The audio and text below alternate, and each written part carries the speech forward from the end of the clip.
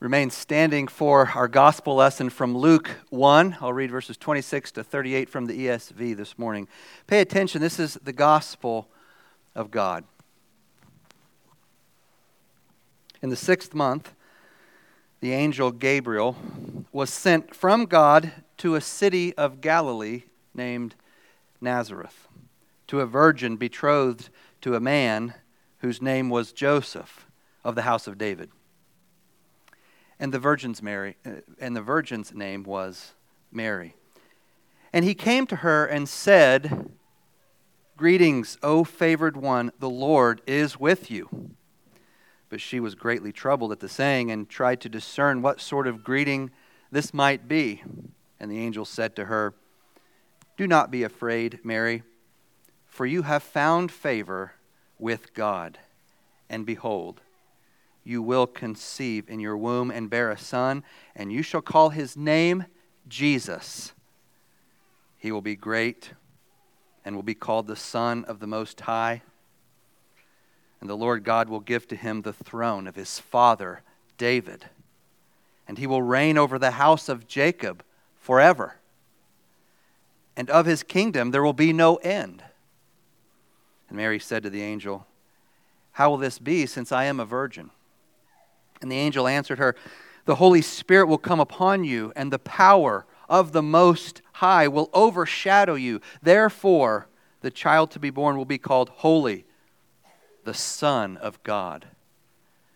And behold, your relative Elizabeth, in her old age, has conceived a son, and this is the 6th month with her who was called barren. For nothing will be impossible with God." And Mary said, "Behold, I am the servant of the Lord. Let it be to me according to your word." And the angel departed from her. Thus far, the reading of God's word. This is the word of the Lord. Amen. Let's pray.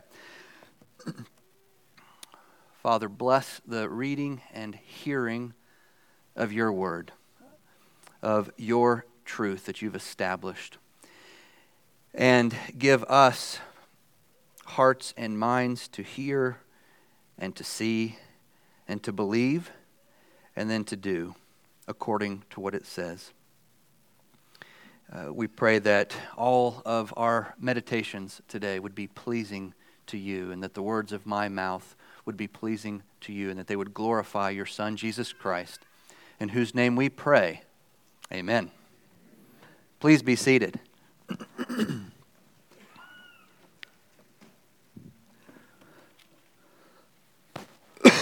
Excuse me.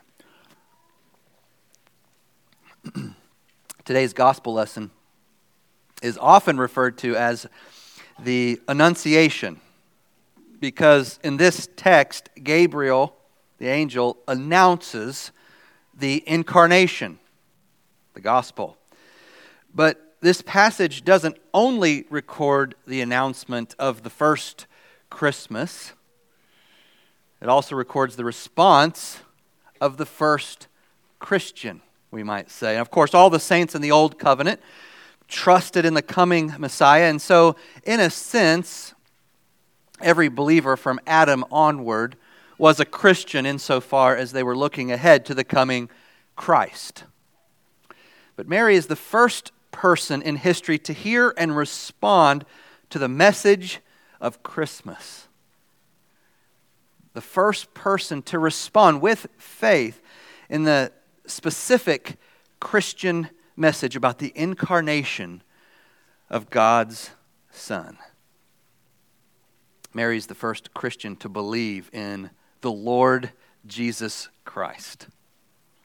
The first to believe the glad tidings of Christmas announced to her 9 months earlier, before he was born, before the child was born.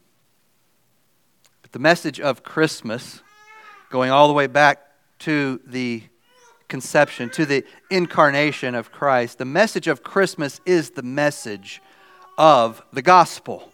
It's not pre-gospel, it is the gospel. The incarnation of God, we can say, is the gospel. And so the announcement of God's becoming flesh, his incarnation, is an announcement of the good news, an announcement of salvation. God's entrance into our history, into our world that he created, his entrance into this cosmos, his becoming one with us, with our flesh, his becoming one with our groaning. All of this is the gospel.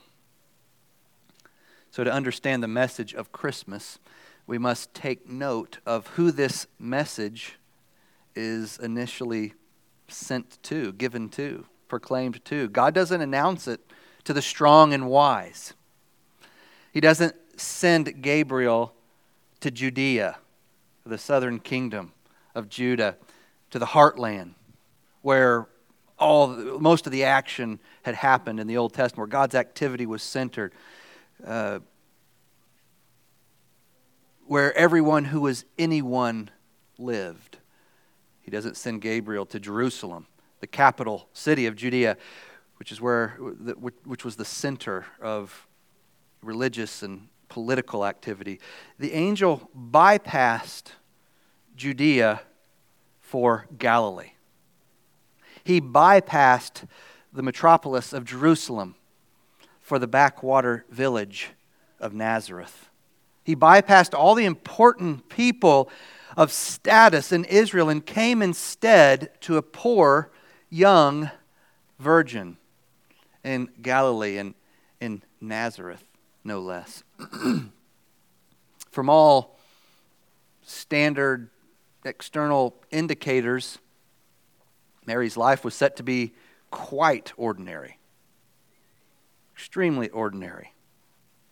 Her destiny, so it appeared, was to marry a man who was as poor as she was, give birth to several poor children, never see much of the world, and then to die a nobody in a nothing town in the middle of nowhere.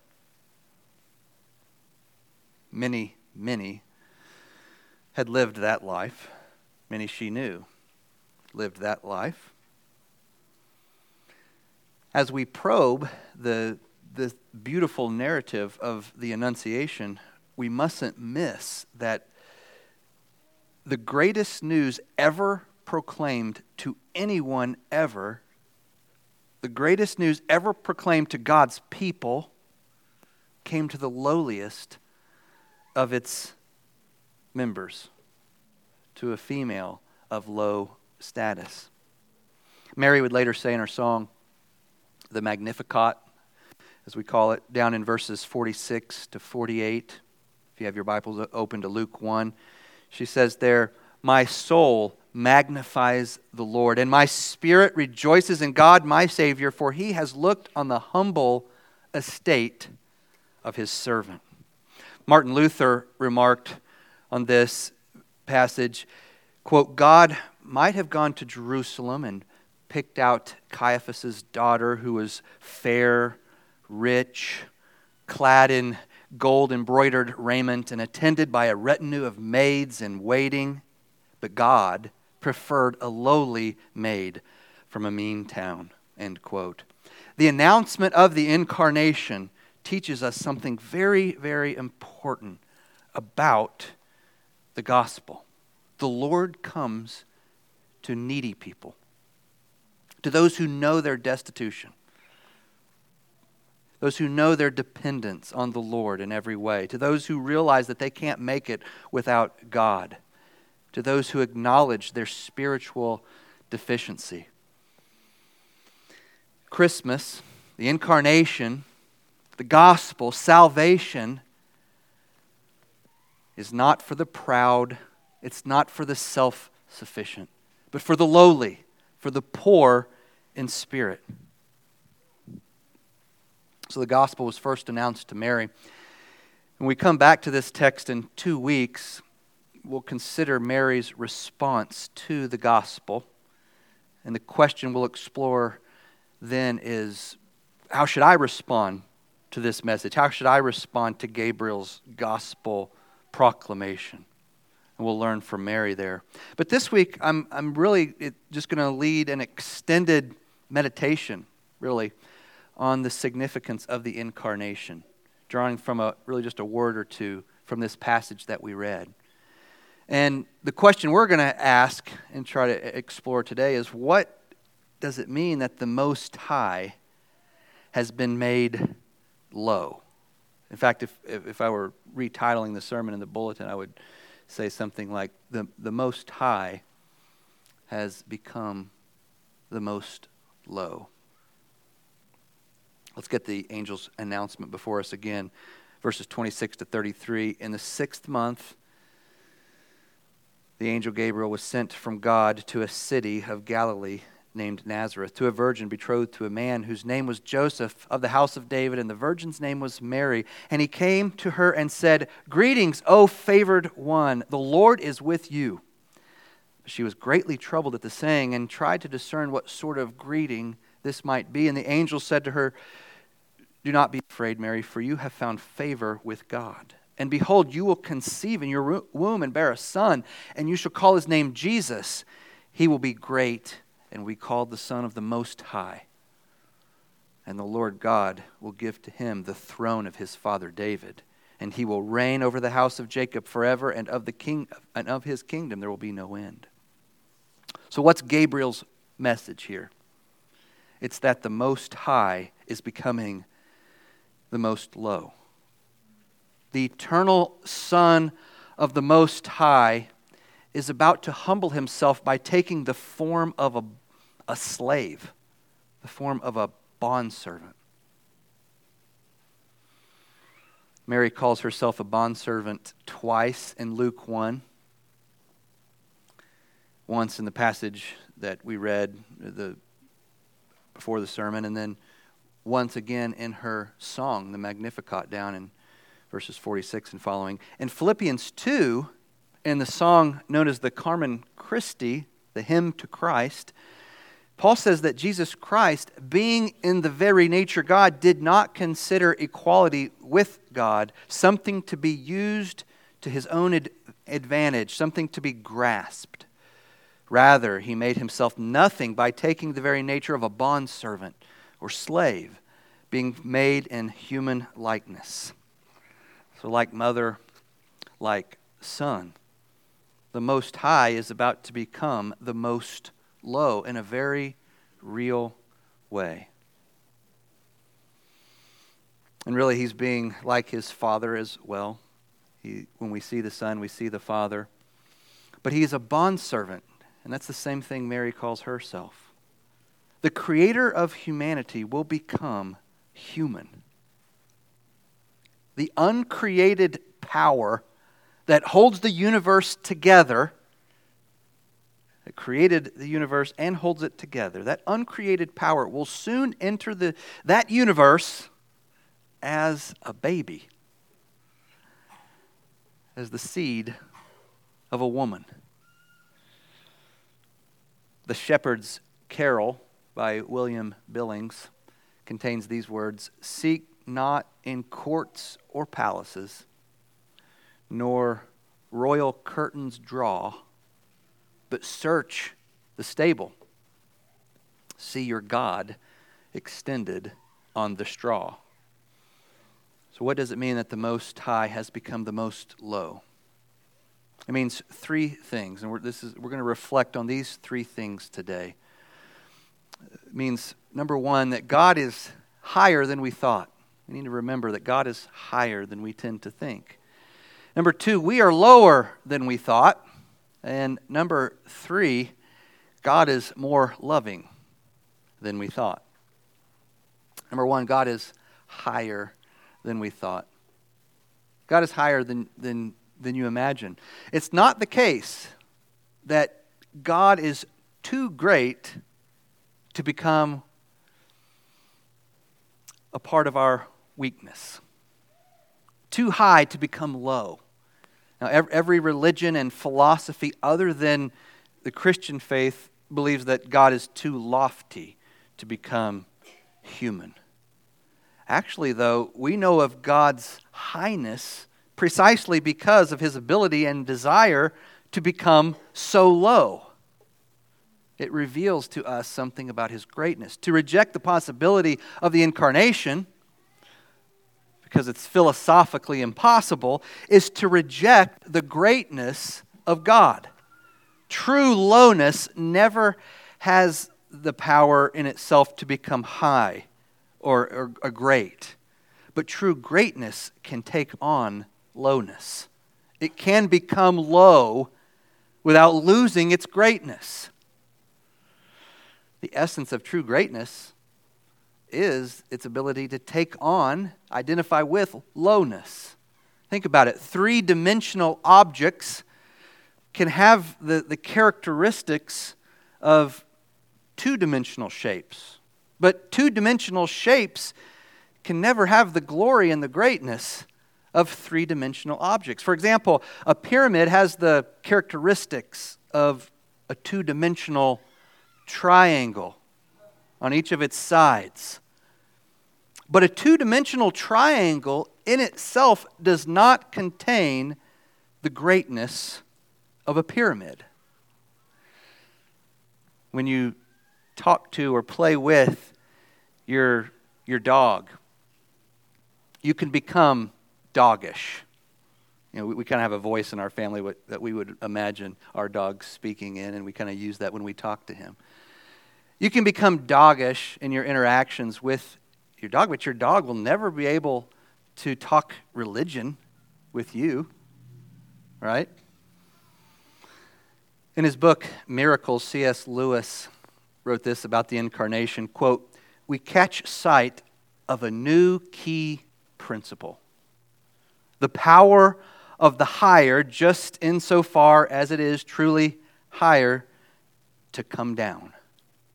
The power of the greater to include the less. Everywhere the great enters the little, its power to do so is almost the test of its greatness.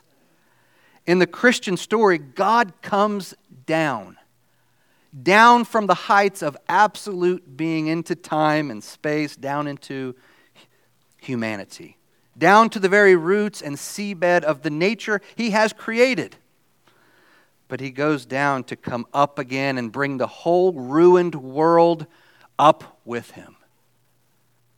One may think of a diver, first reducing himself to nakedness, then glancing in midair, then gone with a splash, vanished, rushing down through the green and warm water into black and cold water, down through increasing pressure into the death-like region of ooze and slime and old decay, then up again, back to color and light, his lungs almost bursting, till suddenly he breaks surface again, holding in his hand the dripping, precious thing that he went down to recover.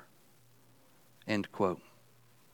It's the mark of greatness to be able to enter a lesser, or even to become a lesser. When you are filled with joy, you can enter into the pain of someone who is filled with despondency. But when you are despondent, you can't enter into the joy of someone else, can you? As Lewis put it, the power of the great to enter the little is almost the test of its greatness. We can also look at it from the other end, from another angle. The inability of the lesser to enter into the greater, to become the greater in itself, is proof of its lack of greatness. Hitler could not understand Churchill the way Churchill could understand Hitler, because wisdom understands foolishness, goodness understands evil, but it doesn't work the same way going in the other direction. The selfless person knows how a selfish person thinks, but to the selfish person, the deeds of selflessness are largely incomprehensible.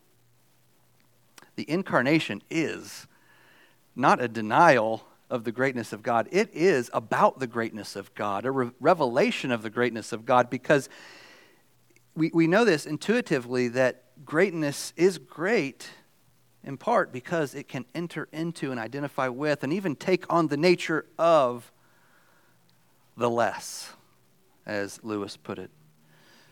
And Jesus, the greater, has become the lesser without losing his greatness and, in fact, establishing his greatness. The Most High has become the most low. God has become flesh. So God is higher than you thought. He's certainly higher than every other religion and every other thought form ever thought. For he can become human. God is higher than we thought, but it's also the case that we are lower than we thought. In Lewis's illustration there, the diver goes down into black and cold water, down through increasing pressure into death-like region of ooze and slime and old decay. Our rebellion against God is darker, and it's plunged us deeper into the mire than we ever could have imagined. The Most High God has to dive down. He had to dive down as far as he did into the ooze and slime and decay because that's how far we had sunk. Okay? He took on our fallen flesh. He placed himself under our curse because that's where we were. That's where he found us. That's how low we were when he came to save us. And so if he was going to save us, that's how low he had to go. The gift that God gave humanity tells us a lot about God. But it also tells us a lot about ourselves.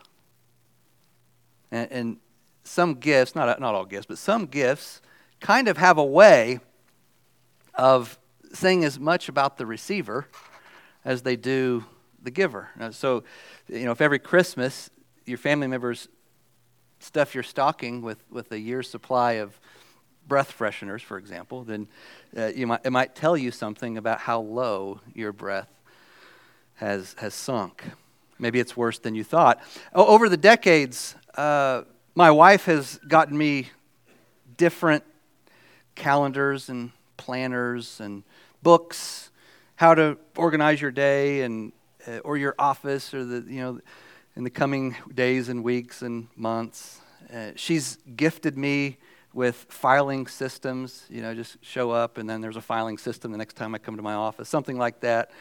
With her advice on how to structure things. Sometimes she'll gift me with her presence in my office on a date night to help me bring order and sense to the chaos. And I appreciate these gifts because in this area, I am low, I am weak. She is greater in this area. And she has the gift that I am in need of. So I accept it most of the time. There's no way to accept certain gifts without recognizing that they say something about you, the receiver, right? Now, it's sweet to think that God gave us his son, that he became a little boy in a manger for us. And it's wonderful to claim the promises that we read in Luke 1 about the kingdom that will never end, that it leads to, that this boy, that this baby will rule over this kingdom. But why did he have to do this? Why did he have to become this baby? Why did he have to become a crying, hungry child? Why did he have to dive down into the muck and mire, into the darkness and the decay? Why did he have to give us this gift? It's because we were so bad off that nothing less than this gift, nothing less than the incarnation and death of God's Son could save us. So if he was going to save us, this is what he had to do. This is the gift that he had to give. The incarnation is the gospel. The Most High has become the most low. And this reveals to us how high God is. He's higher and greater than you thought. It also reveals how low we are. We've sunk lower and we've become more sinful than we thought. You're worse off than you thought. That's just the truth. I am too. It's worse than you think, even when you think it's really, really bad. You're needier than you ever realized. Your spiritual poverty is more severe than you can imagine. God is higher than you thought, and you are lower than you thought. And these two implications of the incarnation lead naturally to the third one, which is that God is more loving than you thought. God is more loving than you thought. In verse 32, Gabriel says that Mary is to call his name Jesus. Jesus means God saves. Yahweh saves.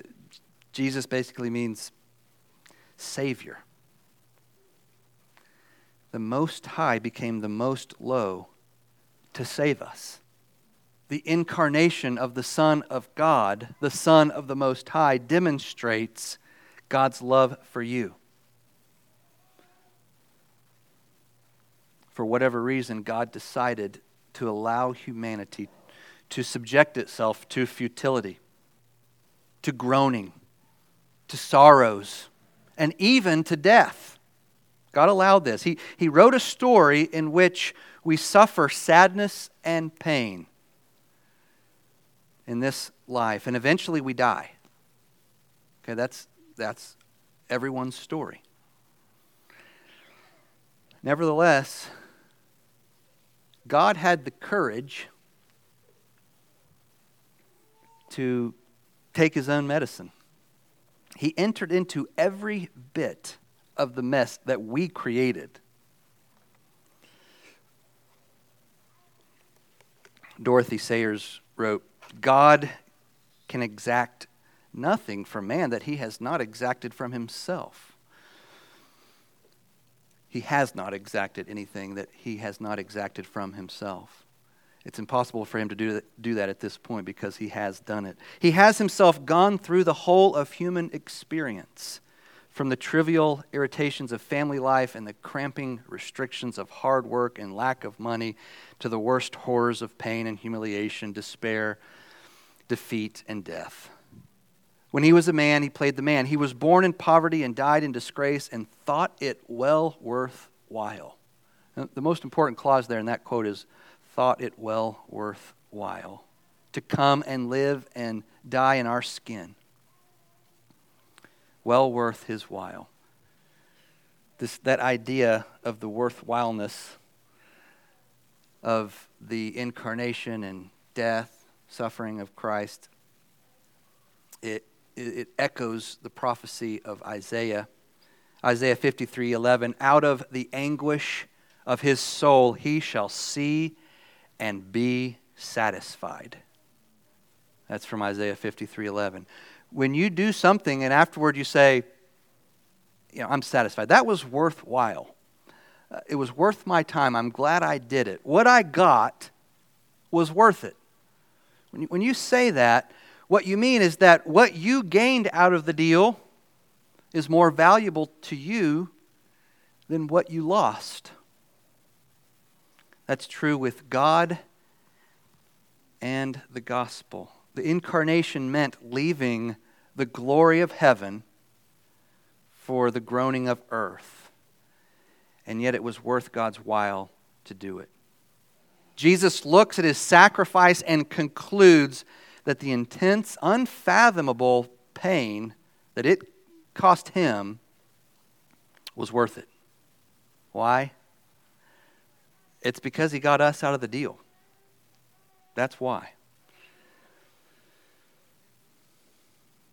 If you have a God who wouldn't or couldn't ever become human, if your God would never clothe himself with his creation, then the God you're imagining doesn't love you the way the God of the Bible loves you, the way he loves his people.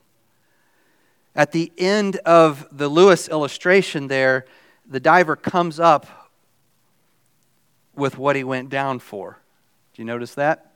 And up again, back to the color and light, his lungs almost bursting till suddenly he breaks surface again, holding in his hand the dripping, precious thing that he went down to recover. The reason God came to get us is that we are precious to Him. Child of God, you are precious to God. You are precious in His sight. The incarnation is evidence, proof that you're precious to God, that every child of God is precious to Him. You were worthwhile to save. It was worth it to Him. He was satisfied when he had done it. Not because of anything in you, because of His great love for you, which is inexplicable. But that love has been poured out on you.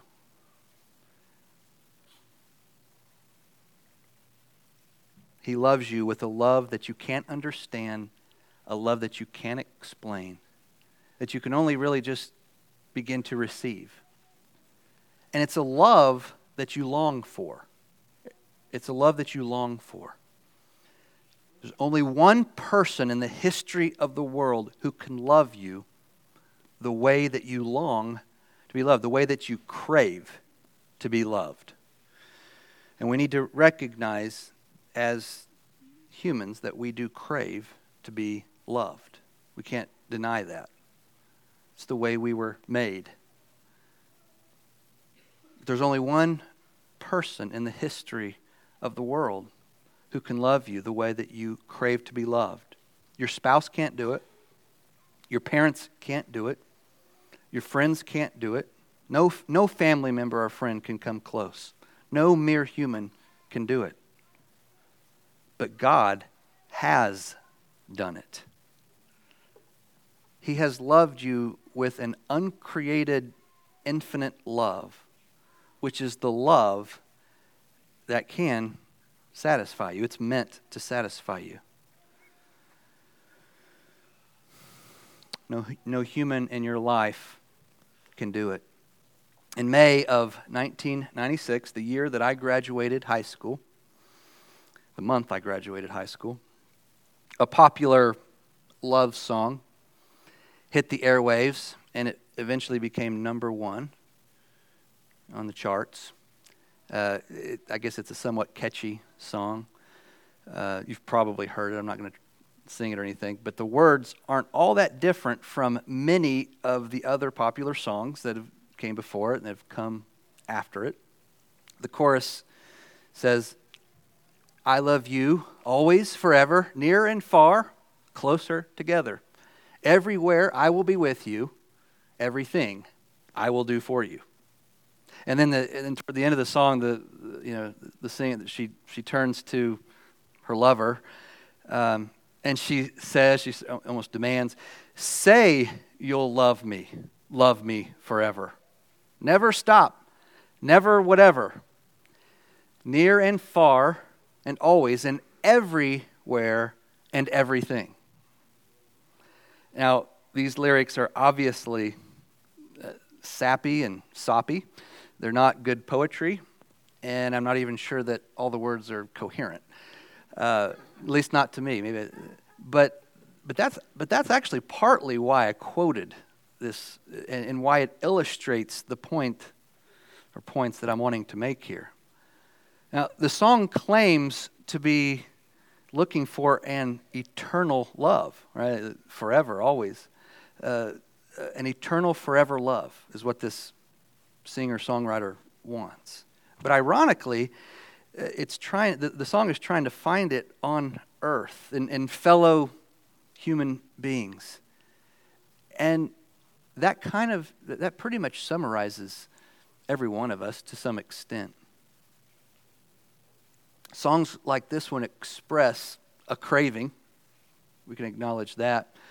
A longing to be loved. But a longing, a craving that no other person on earth could ever satisfy. And it's a longing that we don't even really know how to articulate, how to think about. But God loves us even when we don't know what we're really looking for. No human in your life can love you always, forever. Love you whatever. Be with you everywhere and always do everything for you. And yet God knows that something like this, okay? We'll just call it something like this, is what we want more than anything. And God has given it to us. He's given us the real thing. Not exactly what we would say we want or how we would articulate it or how we would write poetry or songs about it, but He has given us it, the thing behind this. He's provided the real thing. So, obviously, I want you to do better than this song in your formulations and prayers and in your expression of love. I want your view of your relationship with God I don't want you to look at it through the lens of a 90s saccharine love ballad. But the point I'm wanting to make is that there's only one person in all of reality who can meet that deepest longing that you don't even know how to think about or articulate well. But you know is there. You know the hole is there. So if you throw this sop at another human, you'll come up empty every time. Only one person can satisfy your desire to be loved perfectly. And that person, here's the good news, that person has loved perfectly. He has responded to your chief yearning, and He has provided the solution. The incarnation of Jesus Christ is perfect, eternal, uncreated love become flesh. In the incarnation, divine love became flesh and dwelt among us. And we have seen His glory. Glory as of the only begotten Son of the Father, full of grace and truth. The incarnation is good news. It's the best news. It was the best thing Mary ever heard. It's the best thing any human has ever heard. The Most High has become the Most Low. This means that God is greater than you thought. He's so great that He became human. It also means that you're lower than you thought. You're more sinful than you know. You're not just a little bit broken. You're all the way and utterly destroyed. You don't just need help, you need total salvation. And all of this means that God loves you more than you thought. God is more loving than you thought. In Jesus, in Christ, God has done the most radically loving thing anyone could ever do. The greatest expression possible of love. He's become one of you, and He's died for you. The Father's love for you compelled Him to send Jesus to earth, and the Son's love for you compelled Him to take up His cross for your sins once and for all. And He has promised to love you forever. He has promised to love you whatever. If that means that He's promised to love you in spite of your greatest sins. And He can do this. He can make this promise, and He can follow through on such a promise because His grace is greater than your sin. No human can say those words to you and really mean it or follow through. Whatever you've done can be forgiven in Christ. He'll love you even if your idea of love has been corrupted by the world and has a lot of maturing to do. The incarnation reveals to us that God meets us where we are. Right? That's exactly what God did in the incarnation. He met us where we are. Christ's love for you runs so deep. God's love for you in Christ runs so deep, and it's so anchored in eternity and divine perfection that your immaturities and incompetence and shortcomings and sins don't even budge it. Doesn't faze his love for his people. The love of God for you in Christ, it's either too good to be true or it's the most wonderful thing in all of reality. More wonderful than anything you've ever hoped for or desired or dreamed of. And the truth is that God's love for you in Christ is the most wonderful thing in all of reality. It is more wonderful, truly, than anything you've ever hoped for, longed for, desired, thought would be great. It's not what you were expecting. It's not what you were looking for. It's different and infinitely better. You'll never be able to explain it, but you can and you must believe it and receive it and treasure it in your heart the way Mary did. Let's pray. Father, we thank you for your word again and for the glorious promises in it, the riches, the truths, and we ask that you would plant them deep into our hearts, even now by your Spirit, the same Spirit who inspired them and who lives in us. We pray that these words would form us, shape us, lead us, convict us, encourage us, and that they would also help us by the working of your Spirit alongside them to believe in the gospel, in the incarnation of the Son of the Most High, which was for us and for our salvation. Oh God, help us to treasure these truths in our hearts, even this week and this season of Advent, as we lead up to the season of Christmas, as we read the scriptures having to do with the coming of our Savior. May we treasure all of this in a new way, in deeper ways than we have before. We need your help to do this, and so we ask for it in the name of Jesus. Amen.